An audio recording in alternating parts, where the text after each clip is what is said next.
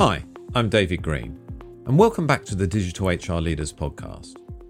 In today's age, where data and technology are revolutionising the way we work and interact with others, there is no doubt that adopting a digital mindset is key to remaining competitive in both business and in our careers. So in today's episode, I'm delighted to be talking to Paul Leonardi, Duca Family Professor of Technology Management at UC Santa Barbara and co-author of a terrific new book, The Digital Mindset, where we'll be discussing how, as HR professionals and leaders, we can help ourselves and our teams become more digitally fluent. It's becoming more and more clear to leadership that they can't know everything that's going on their teams, right? There's so much invisible work that's taking place that they need help to understand what are the trends and what are the dynamics. And I think that's creating a really unique moment in time for HR to be able to step in and say, we can help provide you with some of this kind of analysis that's going to give you the capabilities to make your own decisions about how to lead your teams in the best way. And so the pandemic is kind of breaking down this, macho myth, right? That the leader needs to know everything about their team without any outside help. Our conversation will also cover the importance of using a relational approach to analytics to help improve workforce efficiency. And of course, what organizations and HR leaders need to do to start helping their employees and their HR teams attain Paul's infamous 30% rule of digital fluency. I started our conversation by asking Paul to tell me a little bit about his background and areas of expertise and interest.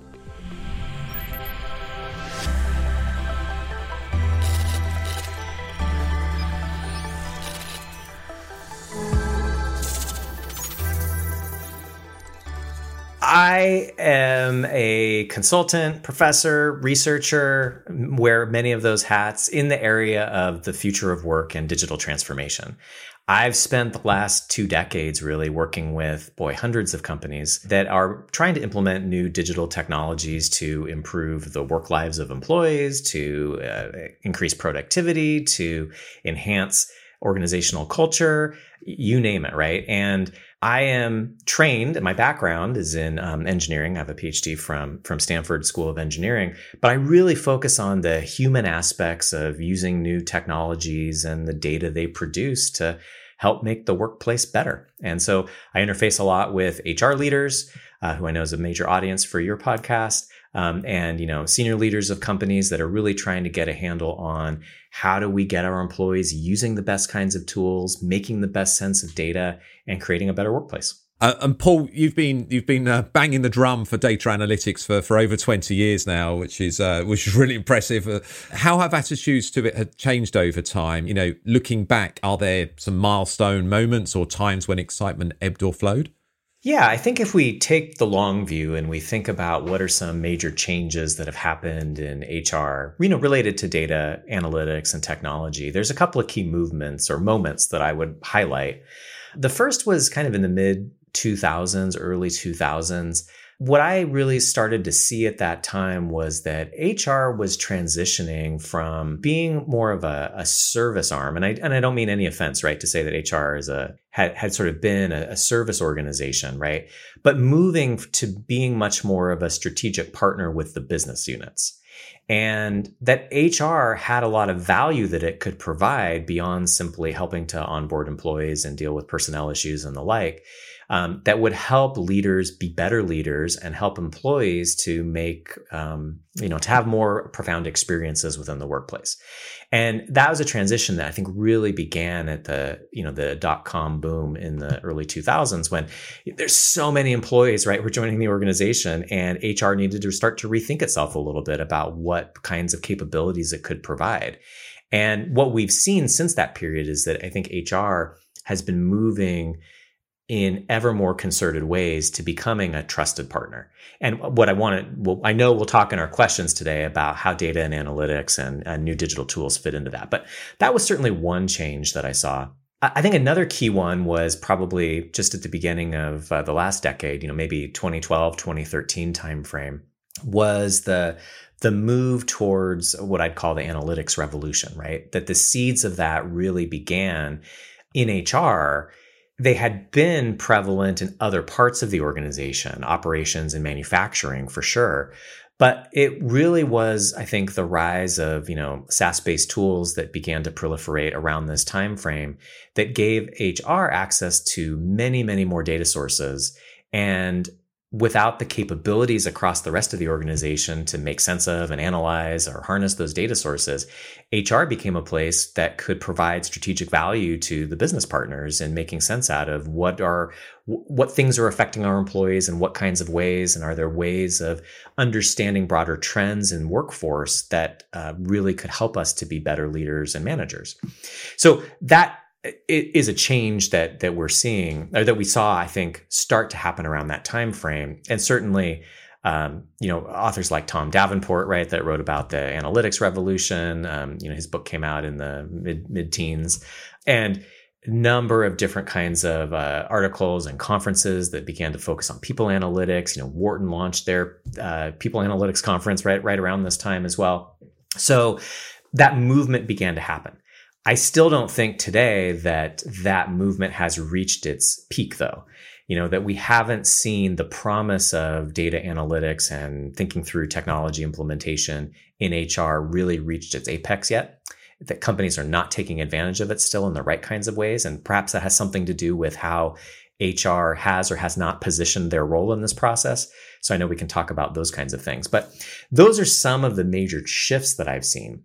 And the last thing I'll kind of highlight here is that the pandemic has been a really interesting time, of course, for HR. And you have had a number of guests recently that have talked about this, right? And the challenges that have been associated and the opportunities that arise with the pandemic. But in the area of data and analytics, the major change that I think we're seeing now is that come, winter of 2020, there was this massive and wholesale transition to remote work. And that meant that everyone across the organization was doing their interaction, their communication, their work on digital platforms.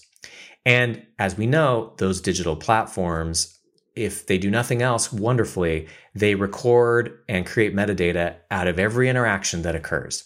And what that has given HR practitioners, what it has given the data scientists that live in the HR function, this unparalleled and really heretofore unimaginable data set that we may be able to use to be able to dive in and understand and uncover insights about employee behavior and trends and suggestions for, improving our workforce, because we have data at such a granular level that we never had before. And there are pros and cons associated with that. There are changes that need to be made to HR for that really to sort of reach its fruition. But that, I think, we're in the midst of a third major revolution that I've seen, at least in my career span, about what HR can do and what it will do in the future. We've seen ourselves with the work we do at Insight 222 that the pandemic has kind of elevated people analytics teams and HR functions within companies, and those companies that are kind of already invested in people analytics are reaping the dividends of those investments at the moment. So the data actually gives you that nuance on what those companies want to use the office for, potentially, who should be coming in, when they should be coming in, how are you going to structure work as well. And then we can really start to understand perhaps, and I know you've written about this in the past, how we can actually design our offices as well. So understanding how people are using offices. So I think, as you said, I totally agree. We're still only scratching the surface in many respects. True. Do you mind if we dwell on this for just a second? No. Please do. The thing I wanted to bring up that you mentioned here is about the shift from HR kind of using data to support HR functions versus helping the businesses, right? And having HR occupy a strategic role in using data and analytics to support the businesses. And I would talk to leaders across the businesses. They were not extremely receptive to this idea. This is, pre-pandemic, right? And a big part of the tension, I think, has been that there is this, I'll call it a myth, right? But that a really good leader in a business should know what's happening all the way up and down the hierarchy in their business. They should have really, deep and penetrating insights into what's happening on their teams. And that if an outside partner like HR were needed to come in and help to give them insights, they were in some ways failing as a leader. And I think this is a real dominant myth that, you know, we sow the seeds of in business schools as well, right? And I've taught in a business school for many years, and we tell managers, right, you need to have your finger on the pulse of your teams, and you need to know what's happening. And so the thought of bringing in an outside counsel, right, outside expertise to help you is, especially an outside that's within your company, right, you know, is not seen as the hallmark of a great manager. However, one of the things that the pandemic has been really good for in this capacity is that as teams have become distributed, you know, and as senior leaders increasingly don't just manage several teams, but teams of teams, and we're seeing that trend proliferate right across so many organizations, it's becoming more and more clear to leadership that they can't know everything that's going on their teams, right? There's so much invisible work that's taking place that they need help to understand what are the trends and what are the dynamics. And I think that's creating a really unique moment in time for HR to be able to step in and say, we can help provide you with some of this kind of analysis that's going to give you the capabilities to make your own decisions about how to lead your teams in the best way. And so the pandemic is kind of breaking down this, you know, macho myth, right? That the leader needs to know everything about their team without any outside help. And now I think is a great moment for HR to be able to seize this opportunity because people are much more receptive to that than they have been in the past. Where do you see that we are today for HR? Where is HR today? And what does that mean for the future for HR? The large more sophisticated organizations that I work with have a more expanded and generous view these days of what HR is and what HR can do. And it's the kind of small to mid-size companies that seem to be stuck in a 20th century mindset of what HR is, right? You know, I go to HR when there's a personnel problem, right? I go to HR for help when we are onboarding new employees. I go to HR for these kinds of issues. And the discipline of HR has so much, you know, needs to be providing those kinds of service-related activities. But that's a part of what they do, right? And what HR can really be doing is becoming more of a trusted advisor to the businesses.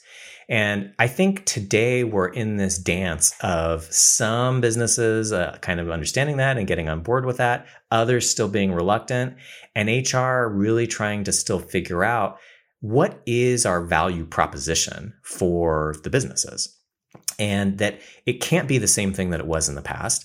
We also have to be careful. We have to step delicately because we know that leaders want to make their own decisions and own their own decisions, but they increasingly need better insights in order to do that. Where do some of these analytic capabilities, where can they be or where should they be located in the organization? Should it be that we have our businesses running their own analyses and trying to come up with these kinds of insights? Or does it make sense for an organization like HR to be doing that? And there's tension across so many different organizations, right, about this decentralized versus more centralized approach to how we make sense out of employee and managerial activities and a sense of employee well-being. But I think that the thing that's happening that's exciting for me right now in terms of where HR is going is that many organizations are recognizing that with the move to distributed work and remote and hybrid work arrangements, the increasing emphasis on employee well-being, right, that there's only so much I can do as a leader to move the needle in those areas while also trying to make sure that, you know, I'm keeping a strong culture within my team, that I'm also moving forward on our operational deliverables. And I need partners to help me do this. And how HR can negotiate that partnership and frame that partnership is, again, still open to some discussion. But that's what I'm seeing is happening right now. And that's really exciting. Typically, it's the larger companies that have invested in people analytics teams and the technologies that support that as well. Now, obviously, there are small and medium companies that have invested in people analytics as well, but it's not as widespread. It's certainly in my experience. And those companies, some of those companies that have invested in people analytics are only really using it for reporting and kind of rear view mirror stuff, which is helpful, but you know, you want more than that. You know, marketing certainly has a lot more than that. So it's interesting.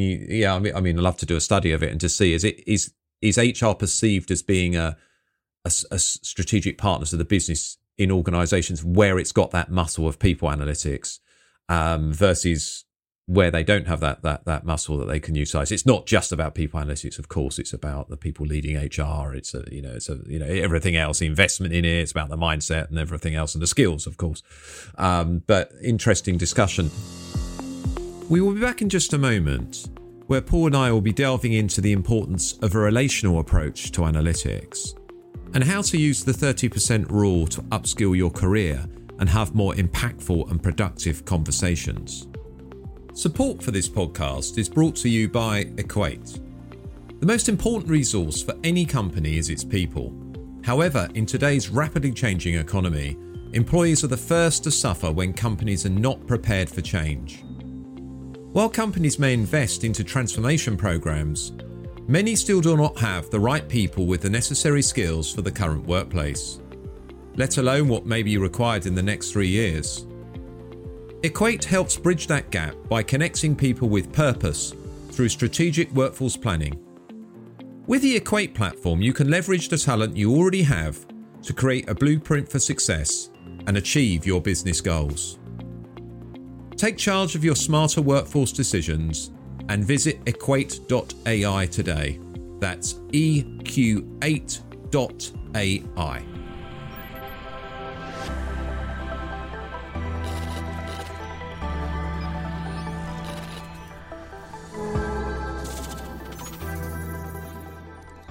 Welcome back to my conversation with Paul Leonardi.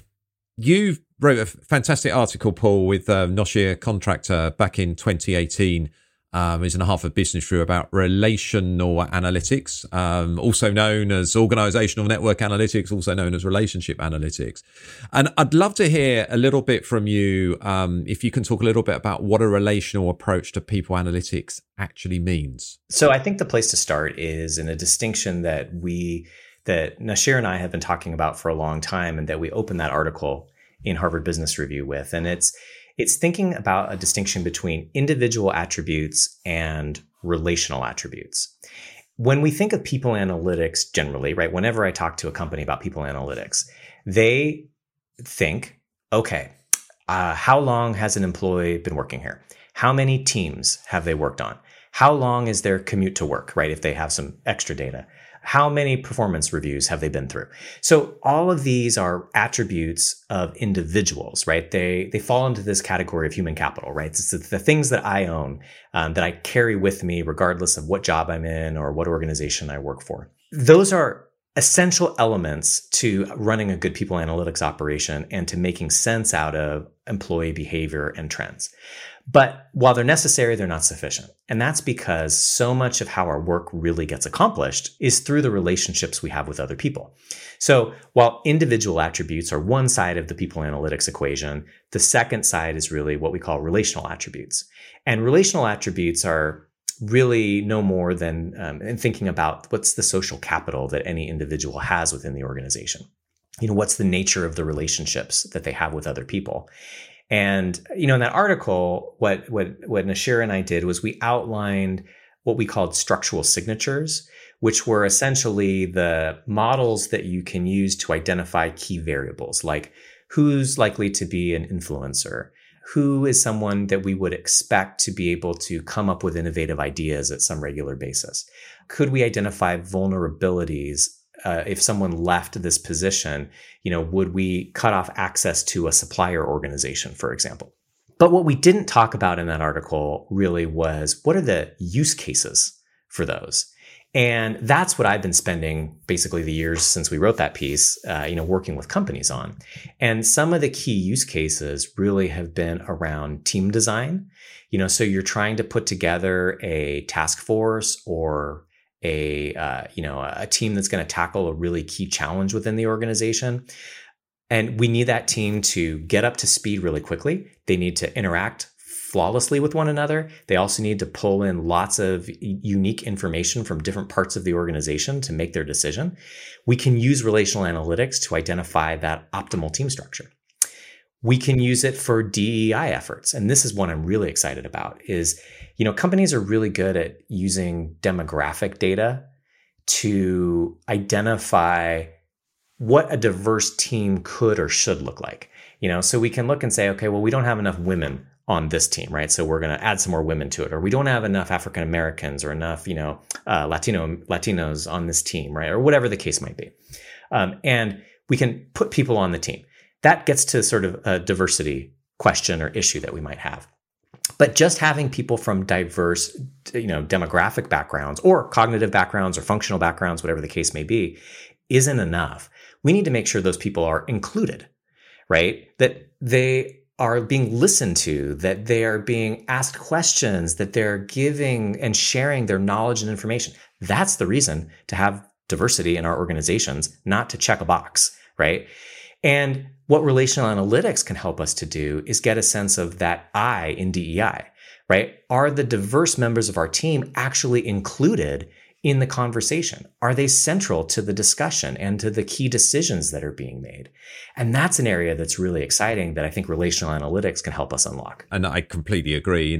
Relational analytics allows us to go beyond counting, the need to measure this, not just through surveys, although surveys definitely still have their place, as I'm sure you tell me that, but through really mining this passive data and not looking at the individual level, of course, but trying to understand some of the patterns and aggregating that. Are you seeing more and more companies implementing this now? They're starting to. There are a couple of challenges, and if you're interested, I'll outline, I think, what a few of those challenges are. Many of the organizations that we work with, first and foremost, are concerned with privacy and employee privacy. And this is a really important issue that can't be just swept under the rug. I talk to lots of leaders, and particularly in HR, that say, wow, this is, fascinating idea that we could be using this digital exhaust to collect, relational data that we would not otherwise have access to. And the problem is that, are we being too invasive with our employees? Did they know that we are looking at these data? What are they worried about exactly?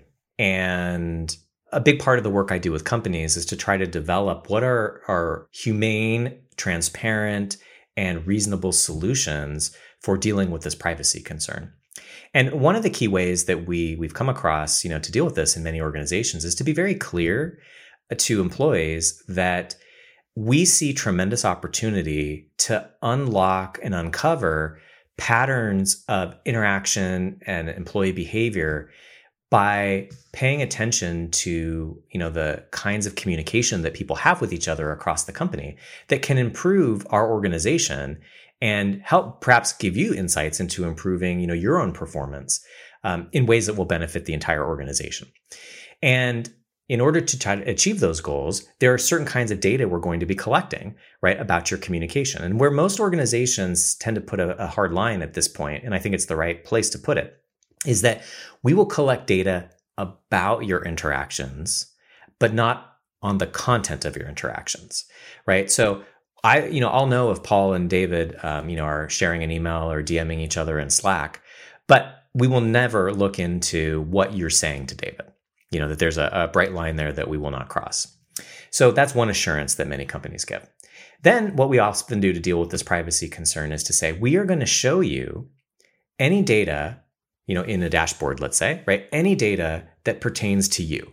So if there are analyses that we're running to try to compute, for example, is who are the key influencers, in this organization or in this department? And that does a couple of things. First, I think it really helps to show employees that there's not much nefarious that's going on here.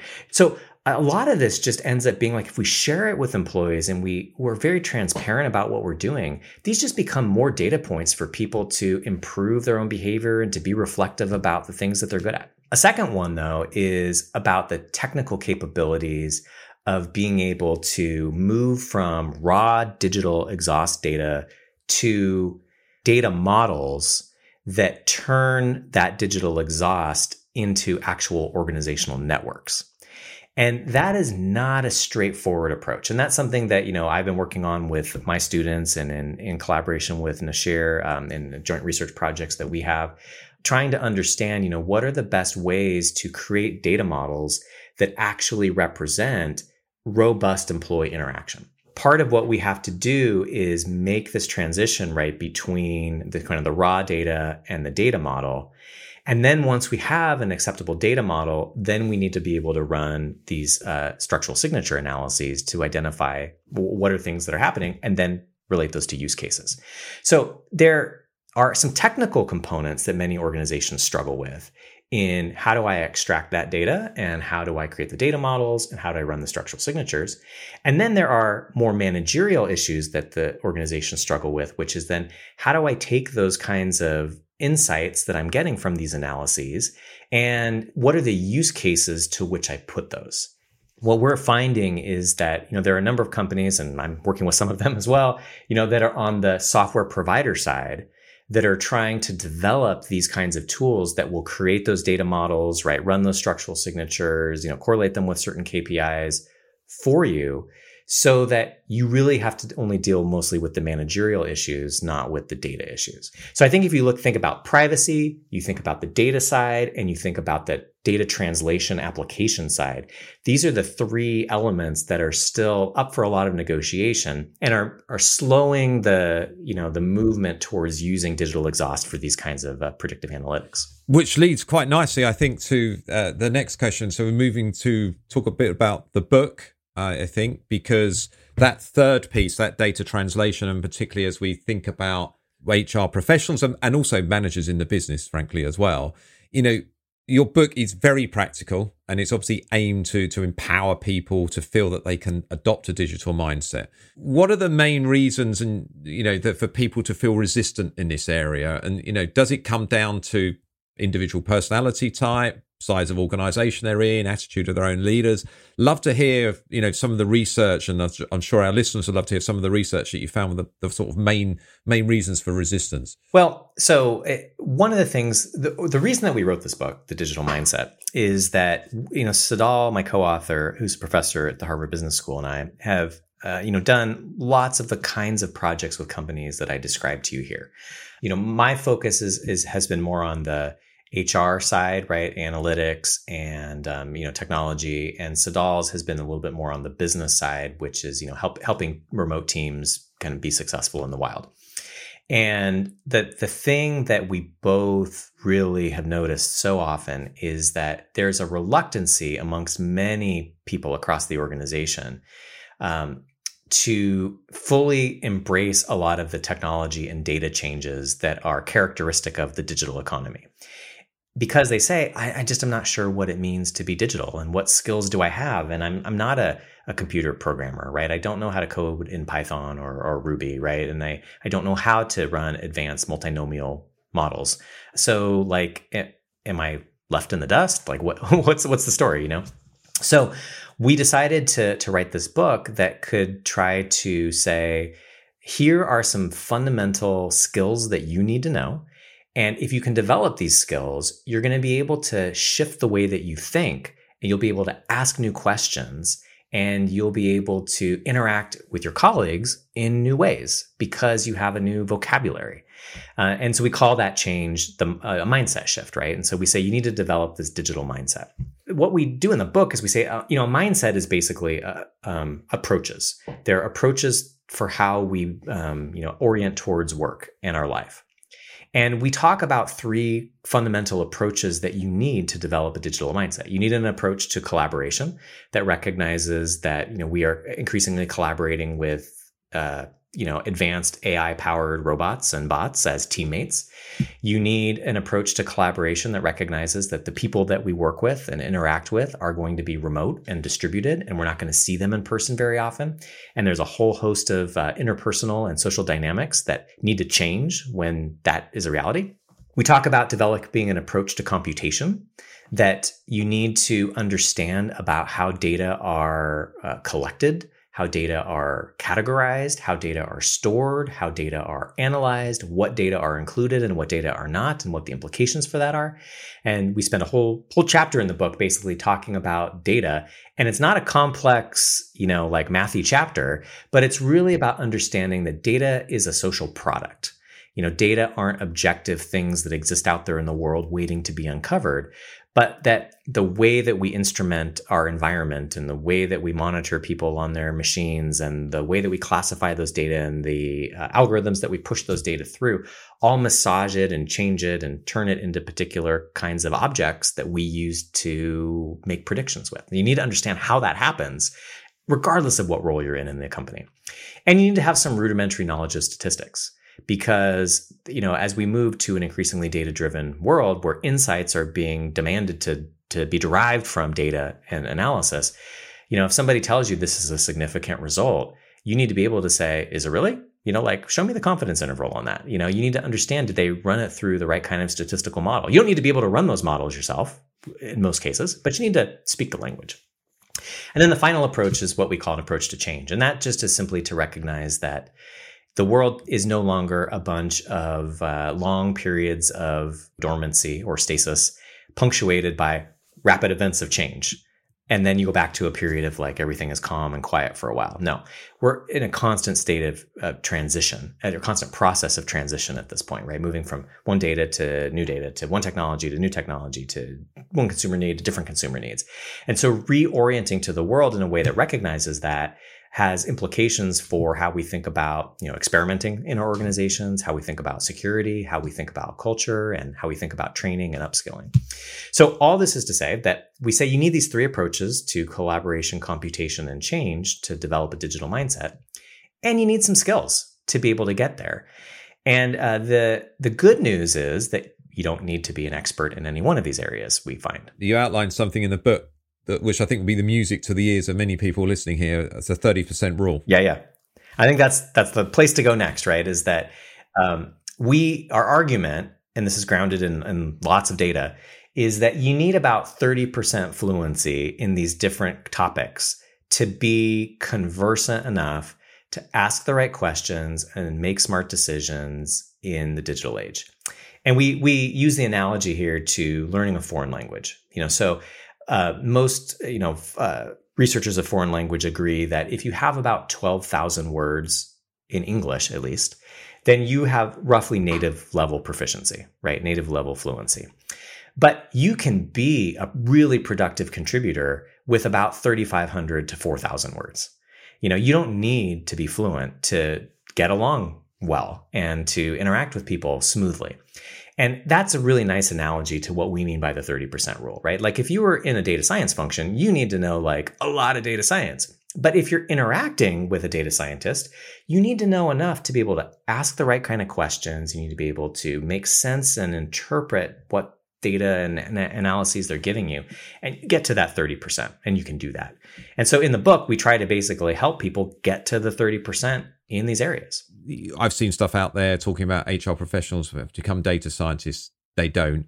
But that 30% is so important because analytics is really about asking or getting down to the right questions that you can test with analytics. So that's part one of that. So if you think of yourself as an HR business partner interacting with the business, then can you ask the right questions to drill down on what are the real problems that we could potentially measure with analytics? And then, as you said, the second part of that is, how can we take the insights that the data scientists have found and how can we translate that into a language that's going to resonate with the business leaders that we're working with, if you're HR business partners? How can we manage the change and how can we measure the impact? That's really key, isn't it? And from the HR perspective, I think there's two ways to really think about this. One is, how do HR leaders and professionals get to that 30% themselves? And they need to, for all the reasons you just described, David, right? That it's really important. But it's really important that HR and L&D is helping the rest of the organization to also develop their 30%. And we outline in the book, we have an appendix. We talk about this in the last section, but we also have an appendix of some companies that we think have done a great job of, upskilling and reskilling. And we kind of do an overview of the kinds of programs that they've put together to help employees get to that 30% in these different areas. And the one thing that we've seen that's so essential for any kind of digital transformation initiative to be successful is that it's not enough to hire technical people to do the technical stuff. That everyone across the organization needs to have that digital mindset because you need everyone rowing in the same direction. How do they get to the 30% stage? So let's say one way is obviously you hope your company's going to support you, but are there other, as an individual, how else could you potentially reach this level? Yeah. Well, I think a start is to read the book. And I don't mean that in a glib way, really, but like, we worked really hard to distill what do we think are the key essential ingredients that you need to know in each of these areas. So that'll at least, put you on the field, right? Next is you want to be able to move across the field in some way. And if your organization is not supporting you, the good news is there are so many different resources out there available to us electronically today for doing these things. I was trained as a social scientist, and I worked at a PR company, and then decided to go back and get my PhD from a college of engineering. And boy, that was hard, right? I had to develop a whole set of skills in programming and operations management and areas that I didn't know anything about. And that was really, for me, the start of developing a digital mindset, right? Was building those skills. But that was 20 plus years ago now. And so since then, I have taken, executive education courses from different universities. I have been in some open enrollment. Stanford had this great CS undergraduate open enrollment program to kind of learn the basics of some new coding programming languages. I've taken several different courses on what used to be lynda.com, which is now LinkedIn Learning, to constantly refresh my skills. And so part of it is the recognition that, even if you do have some technical chops, they are going to be obsolete if you don't continue to refresh them. But if you don't, I think what you need to do is figure out what are the areas in which I'm going to be interfacing most frequently and where the consequences are the highest and the most severe if I can't speak enough of the language to participate.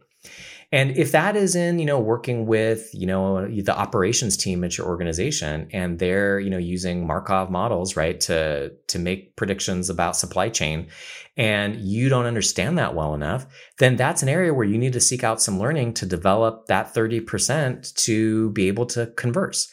So a lot of it, I think, needs to be self-directed. And there, like I said, with LinkedIn Learning, with, university, like extension and executive education courses, there are lots of great low cost, easy asynchronous kinds of places that we can do that.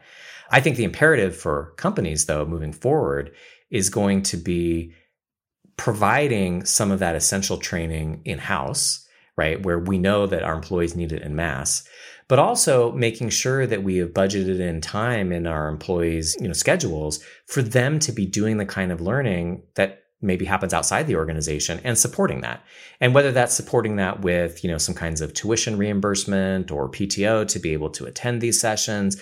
Today's good organizations need to recognize that making an investment in employee learning is absolutely essential to not only getting them to that 30%, but helping them to stay there. And it's interesting, actually, we know through the My HR Future Academy that we deliver both to individuals and to organizations that the appetite from HR professionals to learn is definitely there. Yes, very high. So it's just that organizations need to support that. We hope you're enjoying this episode of the Digital HR Leaders podcast. If you are looking to continue your learning journey, head over to myhrfuture.com and take a look at the My HR Future Academy. It is a learning experience platform supporting HR professionals to become more data-driven, more business-focused, and more experience-led. By taking our short assessment, you will see how you stack up against the HR skills of the future. Then, our recommended learning journeys guide you every step of the way, helping you to close your skills gap, deepen your knowledge, and press play on your career.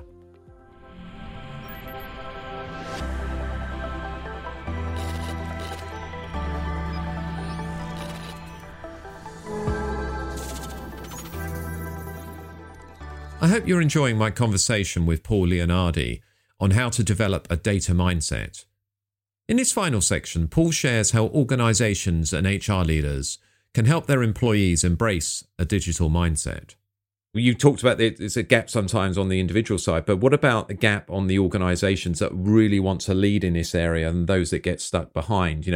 Is that gap expanding or contracting? And obviously you've worked with different organizations. You might not be able to name names of those that aren't doing this very well, but you might be able to give some examples of companies, along with Atos, so you already mentioned that are doing this well, that are helping people close this gap and get to that 30%?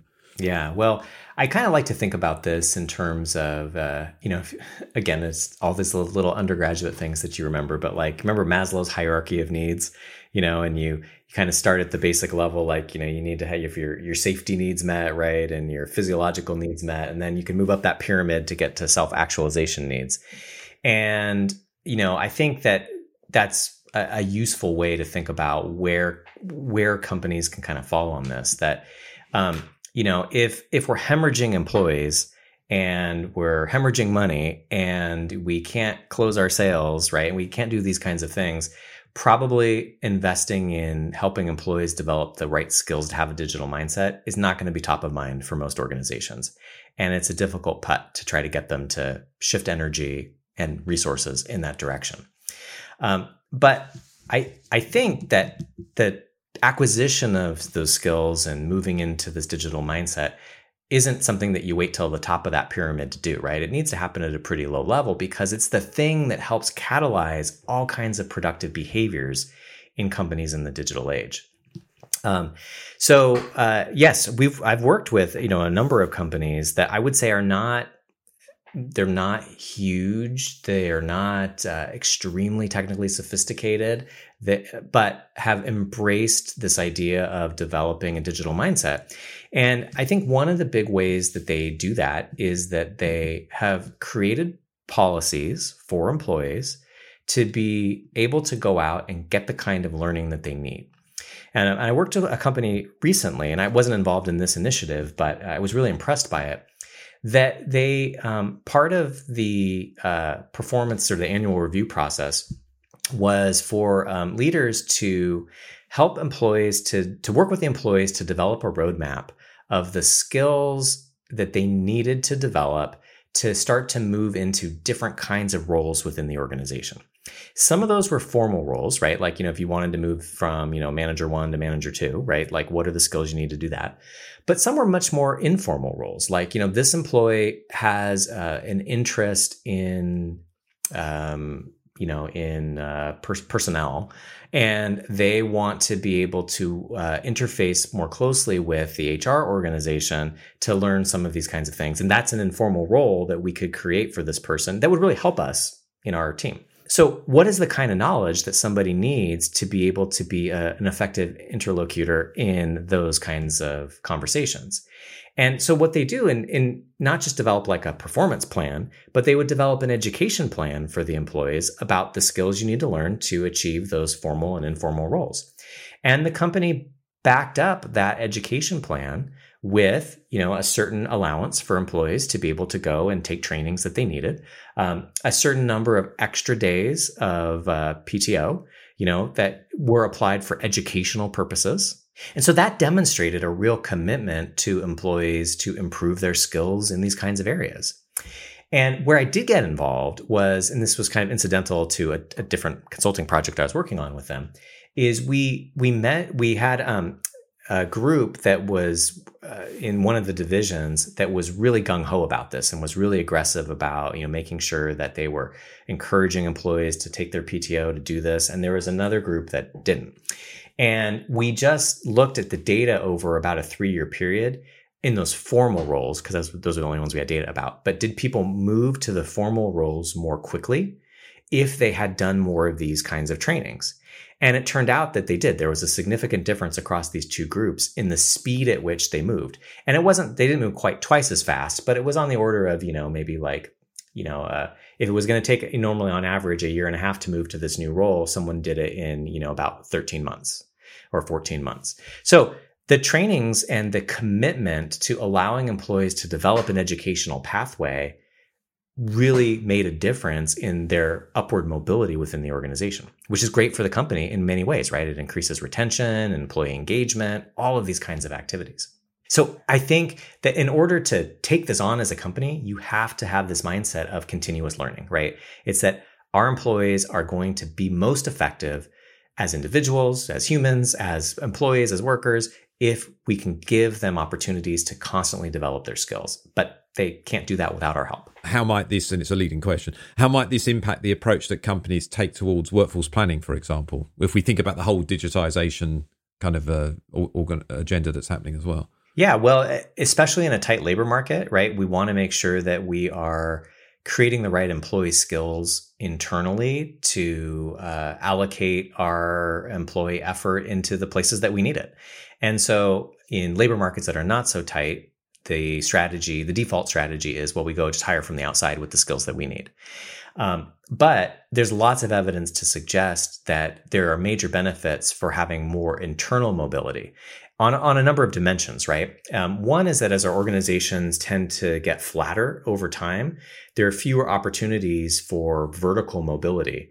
And so we need to create more pathways for horizontal mobility in organizations. And we need to reward that, incentivize that, and create the right kind of status around that. So when we think of workforce planning, if we can create more horizontal avenues for employees to move that increase their domain knowledge, increase their technical responsibility, and give them a sense of career progression that just is horizontal rather than vertical, we do a great job, right? And there's a lot of evidence to suggest those employees stay longer. So that reduces, our turnover and replacement costs. They tend to be happier, more motivated, committed employees.